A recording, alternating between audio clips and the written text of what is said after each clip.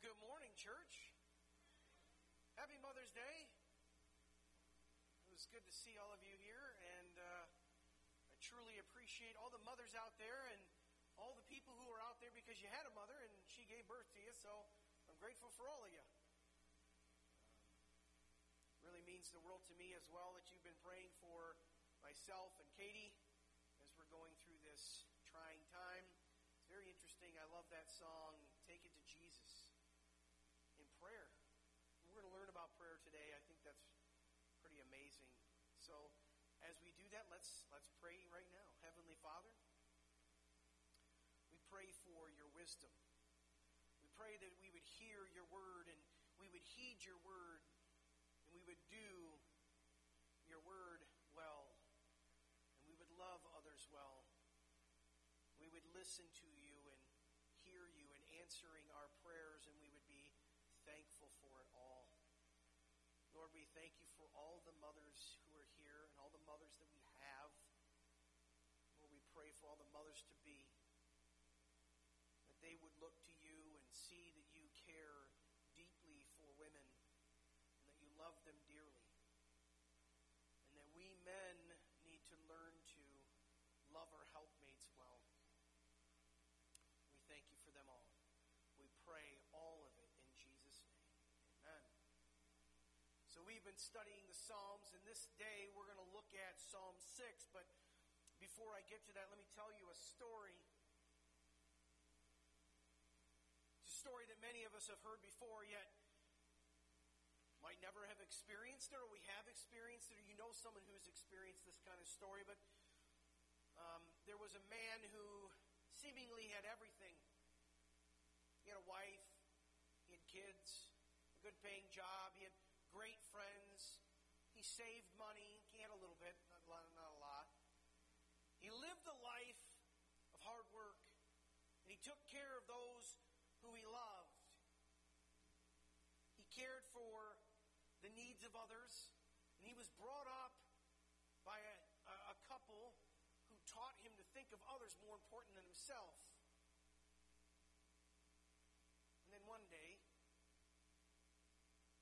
he seemed to have lost it all.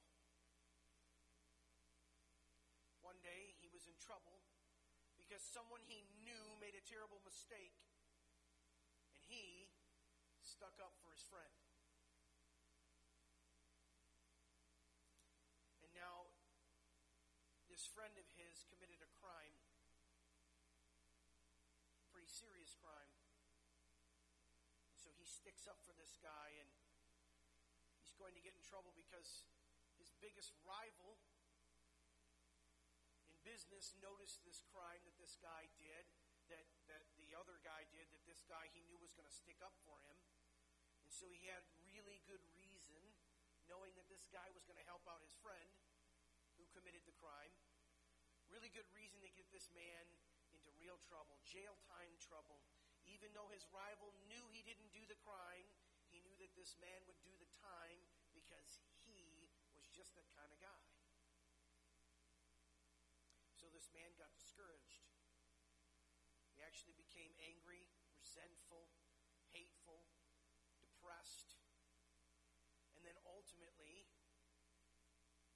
he came to repentance. And he felt sorrow. And he felt sorry. So he tried, and he knew life was going to be different.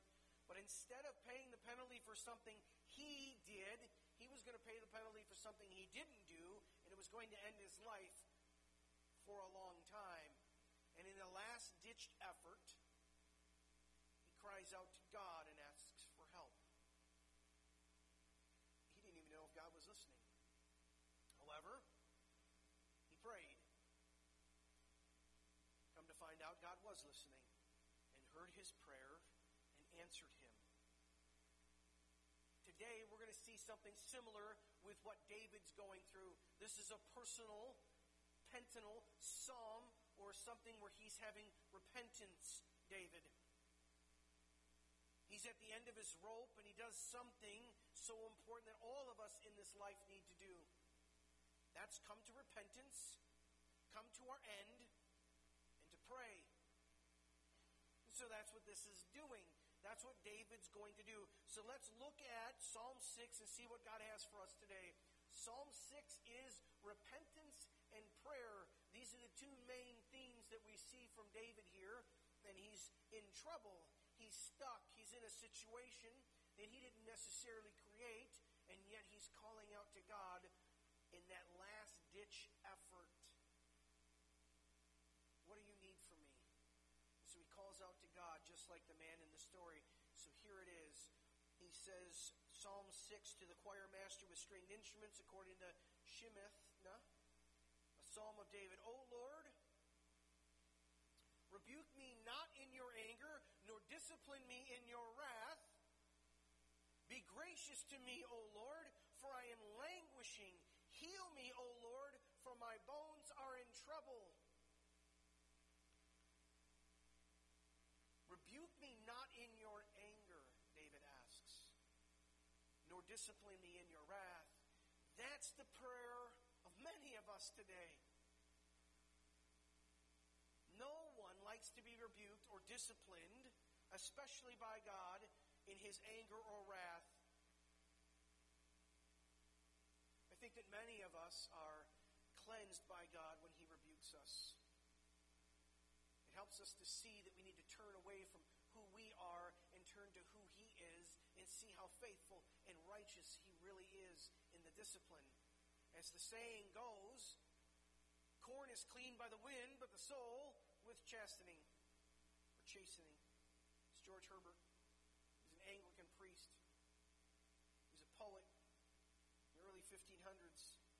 As Jeremiah so rightly says, O Lord, correct me, but with judgment, not in anger, lest you bring me to nothing. Even Jeremiah didn't want to be rebuked by God in his anger because he knew it would destroy us, the same as David. The moral of the story here is we need boundaries. We need discipline. There are many people who think that that's a bad thing today. That if you discipline somebody, if you discipline your children, and you do it in a certain way, people actually will bring up charges against you. Now, I'm not saying beat your children to the point where they're crying or feeling abused. But I can tell you, growing up, what kind of brand Mike belt my dad had. I knew that well. I can tell you the shoes my mother would buy. And slippers. Which somehow my mother had like this ninja quality. I don't know if your mothers had this. Happy Mother's Day, but my mother was like a ninja with her slippers. She could throw them and they would like turn corners and still hit you. It was amazing. It's like a boomerang effect. And she didn't just have two. You think you have 2 feet. She had like 5, 10, 15. They just kept coming. It's like, where are they at? But we need boundaries and we need discipline. These things are not bad, even though many people think they are bad. However, God, in his grace, corrects us. He helps us to know that we are his legitimate children. In fact, it says this in Hebrews, consider him who endured from sinners such hostility against himself, so that you may not grow weary or faint-hearted. He's talking about Jesus. In your struggle against sin, you've not yet resisted to the point of shedding your blood. Ouch. And have you forgotten the exhortation that addresses you as sons? My son, do not regard lightly the discipline of the Lord, nor be weary when he reproves you. For the Lord disciplines the one he loves and chastises every son whom he receives. It is for discipline that you have to endure. God is treating you as sons. For what son is there whom his father does not discipline? I don't know if you all have seen this, but we've been in restaurants before where I'm watching parents and they don't care that their kid is being a horrendous child. They don't seem to care at all. They're not telling them, "Oh, quiet down, little Johnny, don't worry. It'll be okay." No. The kid's being a tyrant, throwing things on the ground, complaining about the food,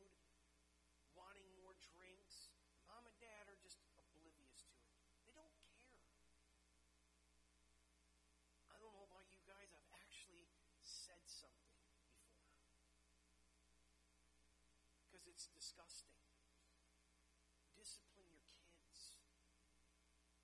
We have a thing in our house that we tell our kids. Are you ready for this? We want them to be children, but here's the thing. We want them to be kids that people want to be around. Am I lying? We tell them all the time, be kids that people want to be around. And what's interesting is our kids, we just had this, I think it was on Friday, I can't remember. Don't worry. It's legal drugs that I'm on. It's from the doctor. But the kids, we're talking about it, and we're talking about the other kids that are in school, and they're going, these kids are this, and these kids are that, and these kids are this, and these kids are that. And we're like, yeah. But here's the thing. If they're horrible kids, and they're treating you poorly, do something for me. Turn around and walk away. You don't need to parent their kids. Just turn around and walk away. And my one son said to me, but Dad, I want to play the game. And the 7-year-old girl is just being mean. And I'm like, well, and my wife says, you can't talk to me that way. You don't have the right to talk to me that way. And so we're teaching our children to learn that there is life with discipline. And that you have discipline, and that God disciplines us. And it says this, if you are left without discipline, in which all have participated, then you are illegitimate children and not sons. Besides this, we have had earthly fathers who disciplined us, and we respected them for it. Shall we not much more be subject to the Father of spirits and life? For they disciplined us for a short time as it seemed best to them, but he disciplines us for our good, that we may share in his holiness. For the moment, all discipline seems painful rather than pleasant, but it yields the peaceful fruit of righteousness to those who've been trained by it. Here, let me help you out. All discipline seems painful. All discipline seems painful. But later, it yields a peaceful fruit of righteousness for those who have been trained by it. That's the goal that David is asking for in this psalm. That's what he's trained by, this discipline. But that God doesn't do it in his anger or his wrath, because it would be unbearable. And we have the same thing. David is saying that he's languishing in need of healing. His bones are in trouble. I know what that means now. Having these kidney stones, I've been praying for healing. Because my bones are hurting. Has anyone ever had kidney stones before? Yeah, they feel wonderful, don't they? You wish them upon everybody. I'm telling you right now, I got down on my hands and knees, and you're going to get to a point here where he starts talking about weeping and crying and filling his pillow with tears. Yeah, I know what that feels like now too. But discipline is something good for us. He's languishing and in need of healing. His bones are in trouble. Having these kidney stones is what really brought me to that point, I think. Because if you know why David's saying his bones are in trouble, you know why he needs prayer and repentance. But David takes his pain a little bit farther. He expands it even more. He says this in verse 3, my soul is greatly troubled, but you, O Lord, how long? How long? Then he says, turn, O Lord, deliver my life. Save me for the sake of your steadfast love. He's asking because God has steadfast love for him. For in death there is no remembrance of you. In Sheol, who will give you praise? See, David knows that when he dies and he goes to the grave, that's what Sheol is. When he goes to the grave, he can't praise God anymore there. I'm weary with my moaning. Every night I flood my bed with tears. I drench my couch with weeping. My eyes waste away because of grief. It grows weak because of all my foes. Let me help you guys understand something. Grief is a very real emotion. Grief is a very real emotion. Ka'as in Hebrew. It's the word here for grief, and it means vexation, anger. It means bringing down or being stirred, provoked to anger. It means to have true grief. David's having real pain here because of his enemies. And he's flooding his bed with tears and drenching his couch with weeping. I know that many of you have lost loved ones. And you go through the stages of grief. And the one thing you never hear from me, and hopefully you never hear from somebody, is time heals all wounds. I can't stand that saying. If someone is going through grief, please don't say time heals all wounds. It doesn't. It never changes. Grief is always that's going to be there. It hurts. You're saddened by it. And you take comfort in the fact that you have memories that can never be taken from you with that person that you love so dearly. I remember looking at my text messages recently, and my aunt passed away on December 27th. She died of COVID. My uncle says he's not going to have a funeral for her. That's what we were told. No funeral is going to happen because he's so angry right now. And I'm like, I get it. I'm sorry. But he's in this stage of anger right now and grief. Grief is something that many want to go away but don't know how to get healing from it. How about this one? At least they lived a long life. Please stop saying those things. They're not helpful. The one I hate the most, I think, is stay strong for the kids. You're young, you'll find someone else. I just had a funeral that I went to in January. And a couple sweet ladies came to a guy who just lost his wife of cancer. And they said to him, "You're a young man. You're going to find someone." At the funeral, I'm thinking, what are you doing? This guy's mourning the loss of his wife. Don't say those things. It's not helpful. It's not helpful. But here's the thing. The only way you can find healing from grief is to turn to someone who's experienced a similar kind of event in life. That's really, truly how we can do it. That's why there's groups for grief counseling. PubMed actually published a study that people who have had similar experiences can learn to find healing from the grief they experience because of Rafa waves in their brain. Those who have similar Rafa waves or experiences in life seem to be able to experience physical healing for their brains. The study came out in 2019. The interesting thing is that God told us about that 2,000 years ago. Same thing.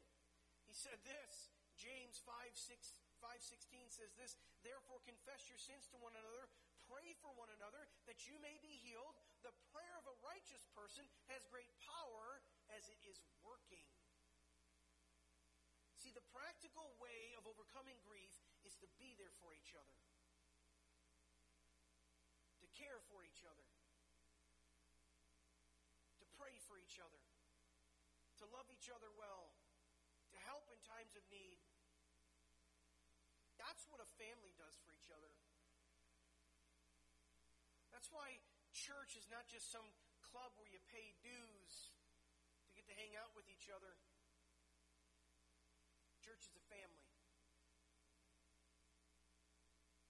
Church is a place where you can know what's going on with somebody, not because of gossip, but because you care. Not because you want to know, what's the dirt going on in their life. It's because you care and you pray. And on Wednesday night, we pray for each other. Yeah, a lot of times it becomes a healing issue. We're praying for different sicknesses or healing issues. But a lot of times it just comes to a point where I'll go through the phone directory and I'll just pray for you guys. And I'll pray for your kids. And I'll pray for your kids' kids. I just ask that God's will be done in their lives and in your lives so that they will experience true love. The love that comes from God. Because there are 5 stages of grief that we all go through when we lose a loved one. Denial's the first one. Anger's the second one. Bargaining's the third one. Depression's the fourth one. And then we get into acceptance. honestly think the hardest stage is acceptance. I think that was the one that takes the longest. But David went through all of these stages in this psalm, and we get to see that God heals him. We get to see that when David prays, God answers. We get to see that when we pray, God answers. The best way to overcome grief is to find others who've gone through similar experiences and confess the different stages of grief to each other that we're in. So we know how to help each other, to lift each other up, to truly exhort and love each other in the midst of suffering, in the midst of pain. Then and only then can you and I and David and the man in the story learn to do what is important in this life, and that's to pray with confidence. That's what he does in verse 8. He says, "Depart from me, all you workers of evil, for the Lord has heard the sound of my weeping. The Lord has heard my plea. The Lord accepts my prayer. All my enemies shall be ashamed and greatly troubled. They shall turn back and be put to shame in a moment." We get to do something pretty amazing. We get to pray with confidence. That's the biggest thing we can do in this life, is knowing that God will accept our prayers. He's going to hear our prayers. Did you know there's other religions out there that if you don't pray right, God won't even hear your prayer? Did you know that? There's actual religions that tell you you have to pray a certain way, and if you don't pray the right way, God won't hear you. Wow. You know what's beautiful about Christianity? Is that when we pray, God hears us.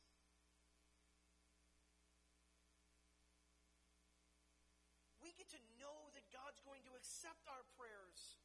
Now, that doesn't mean we get everything we ask for in prayer, because many of us pray the wrong way. We pray so that we can spend it on ourselves. But the reality is, God says, "I hear your prayers, and I will answer them." Sometimes the answer is no, but sometimes the answer is yes. And so when we get together and we pray with confidence, we can share what are called praises. We get to praise God for what He did for us. And when we don't get what we want, what we ask for, we get to share praises. Because God stopped something for us to go to. We might think it was a good idea. But God says, no. That's not for you right now. It's not what I want for you. All those who hate us or are enemies to us, they're going to be put to shame and they're going to be greatly troubled. Repentance is a practical thing. Remorse is being caught. Oh man, I got caught. I feel bad. Repentance is actual turning from your ways. It's a 180-degree difference. So you're walking down a path and you turn around 180 degrees and go a different way. That's true repentance. That's a practical thing. That's something we can all do. With the help of prayer and others loving us well, we can actually turn away from the things that we were running to and actually turn around and run opposite to that, to run to God. It's not enough to just complain about the evils that are happening in this world, but we must scourge out the evils of this world by turning to God in prayer. That's why it's very interesting to me. There are so many people who are overjoyed by the supposed decision that hasn't come down yet fully, but the Supreme Court has overturned Roe v. Wade, potentially. That's what it looks like is happening. And someone leaked this out. And the reality is, many of us, including myself, are extremely overjoyed by this. But let me tell you something. All that means is legal murder is no longer a government thing. It now goes to the states to make decisions. And guess what? There are states out there that still say abortion's okay. In fact, there are some states on the east and the west that actually have abortion all the way to just before you give birth.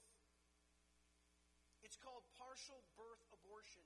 See, what they do is they have the baby come out with the head still in the mom, and then they stick it in the back of the head and suck the brain out. It's very graphic. And that's legal in some states. This is just one thing that that God would get rid of, that God would stop, that the Canaanites used to worship Moloch, and they would rip babies from their mother's arms and sacrifice it on a bronze Moloch statue. They did that for over 400 years before God told David to wipe them completely out. How long has the United States been around? How long has we've allowed legal abortion? And yet we murdered more children. And so my question to all of us is that we are overjoyed because of a court's decision to overturn Roe v. Wade, but what are we praying for? Because we need real prayer warriors to love women who've had to make that tough decision. See, it is a tough decision to either keep or get rid of a baby. And there are some women who think that the church hate them because they've gone through abortions. No, we don't hate you at all. In fact, we love you. We want to be there for you. We want to help you. And the way we can do that is we can either adopt children more, we can teach people to stop having sex outside of marriage, or we can do some things practically to help a woman. And that's why I like the Pregnancy Resource Center downtown. They actually have a shopping place for women to come and buy nothing. They get it for free. They get diapers and pacifiers and bottles, and they help these young women make decisions to keep the baby. And then to keep the baby, we try to take care of the women as they're moving on in life. See, I grew up and I went to college, and there was a woman in my church, and they brought her up, and she started talking about how she was raped. Not once, but twice. She was raped twice. She went to a grocery store. She parked far distance because she thought it was better to park far distances away and walk to the front of the store because she'd get a little walk-in.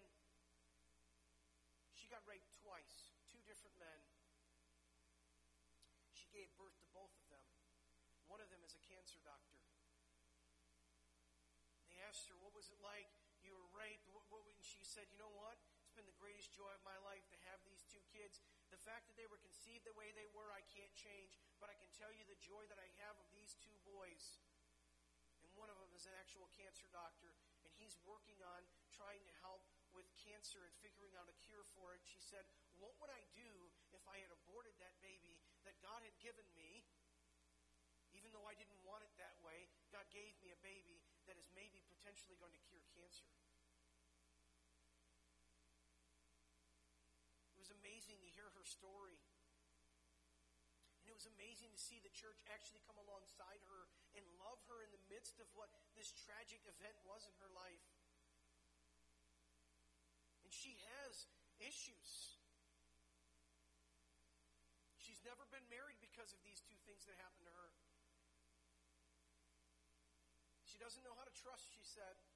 She struggles with loving men. I would get that totally. I would totally understand what she's saying. And yet the church took care of her. That's what we need to be doing, is to love these people well. We need to be prayer warriors, looking and praying to God for answers and asking for God's will to be done. Otherwise, man's will gets done, and it's a disaster. Charles Spurgeon rightly said this, a pardoned sinner will hate the sins which cost the Savior his blood. Let me say that again. A pardoned sinner will hate the sins which cost the Savior his blood. We have saints. And we saints have something important to be reminded of, and that's the Holy Spirit lives inside of us. And we can have confidence that when we pray, He's going to hear our prayers. We have assured confidence. It's not an idle dream. But we lean not on our own understanding, and we turn to the Holy Spirit, and we can know that He's bestowed on us the gift of hearing our prayers. That's an amazing thing for us. That's why this psalm is all about repentance and prayer. We sang it earlier. Take it to Jesus in prayer. What a friend we have. Because we know in reality that this world is difficult. It's hard on many people. But I'm scared that the church has lost its ability to pray and to pray with confidence. And to really go to the Lord with prayer. Do you know there's actual churches today that don't have prayer meetings anymore? That saddens me. It saddens me deeply because that means the church doesn't believe that prayer is actually going to work or has any effect on God. That's what David is telling us here, is to have confidence and to not doubt that our prayers are accepted and heard by the Lord. The idea here is He shall and He will. He shall hear our prayers, and He's going to accept our prayers and answer our prayers. How many of us believe this of the Lord?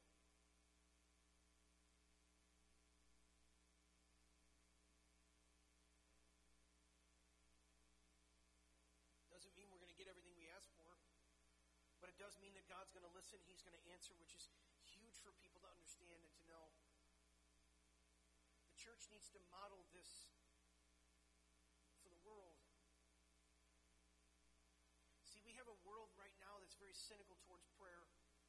You've heard politicians and leaders and people say, I don't need your prayers, I just need you to fix the problem. That is fixing the problem. That's being there for each other. When we truly repent and turn from our ways and turn to His ways, there's only one way we can truly lean on Him, and that's through prayer. And now we have the confidence, the assurance that God hears our prayers. When we turn from our ways and turn to His ways, we need to be praying. We need to be loving those who are struggling. We need to be caring for those who are going through difficult times, whether it's money, whether it's drugs, whether it's sex, whether it's alcohol. We need to be there. It's an amazing gift to see a woman loved when she was treated so poorly. It's an amazing gift to see a child born. I got the opportunity to see it 4 times. And I got to see my wife in such different strength that I don't think I ever could have gone through. Even though I have kidney stones and they're just as hard as giving birth, I'm going to die by that statement, especially on Mother's Day. You're with me on it? Thank you. I got an amen for that one. We need to be praying for each other. We need to truly believe with confidence that God's going to hear our prayers. That's what I wanted to leave with us today. That's the practical application, is to just pray and see. And then what I would ask you to do is when you do pray, write it down in a book. Write it down in a journal. And write down what you actually specifically asked God for, and then do something for me. A year, 2 years, 5 years from now, go back to that book, open it up and see what you prayed for and see if God answered it. You know what's amazing? I went through a 40-day fast several years ago about going into ministry. I went through a 40-day fast, and it was probably the hardest thing I've ever done. And I started to write down my prayers. Lord, help me with this, help me with that. And I went through it a couple years ago, and I went through it and I went, whoa, God answered that prayer. God answered that prayer. God answered that prayer. And I went through and He answered all my prayers. Many of them were no. But it was amazing to see that I'd asked for certain things and God gave them to me. And it was amazing to see that I asked for certain things and God said, no, you don't need that right now. And so I'm asking us to just practically write something down. You can use the back of the bulletin if you needed to. Just write something down. Save it. And then go back to it after a year or even 2 years or even 5 years and see. Many of it could be you're praying for your spouse. It could be you're praying that you get a spouse for all you single people. It could be that you're praying for your spouse that they could find healing. It could be you're praying for one of your people in the church, that you're praying for them and their healing. But just write it down and watch what God's going to do. Look back after a year. Man, look back after 6 months. You'll be surprised. And that's what I'm asking us to do as a church. To truly repent, turn from our ways, and turn to God's ways, and then to pray with confidence. That's what we can do. In fact, let's do that very thing right now.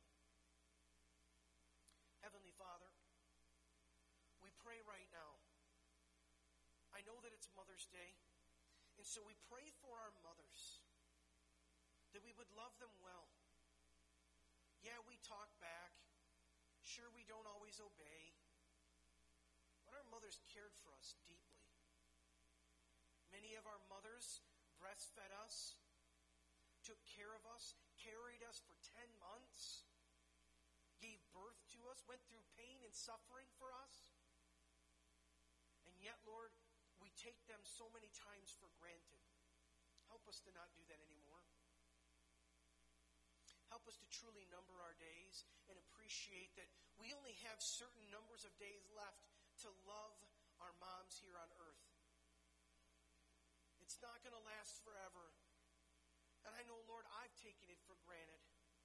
I pray that many of us who have taken it for granted would truly turn from our ways and turn to your ways and pray with confidence that we can have a special day today with our moms. That we can love our moms well. That we can show affection to our mothers as much as she's shown affection to us. She's not perfect, but she cares. And I know many here today have lost their moms and just wish that they could open up the telephone and dial her number and talk to her just one more time. Lord, that chance is gone now. So we just pray for comfort and healing in that stage of grief that maybe some of us are in acceptance with our moms not being here anymore. Lord, I just pray that we as a church would learn to love each other well. That we would truly come to you in prayer and have confidence that you're going to hear, accept, and answer our prayers. The idea that you shall and you will need to be forged in our hearts. Lord, help us to pray with confidence. I thank you for all that you do. I thank you for all that you have done. And I thank you for all that you are going to do in the future. Lord, we give this time to you. We pray that as we spend these afternoons right now celebrating our moms, we do it well. Fighting or bickering. We would just enjoy a meal together with our moms and just truly be thankful for what they have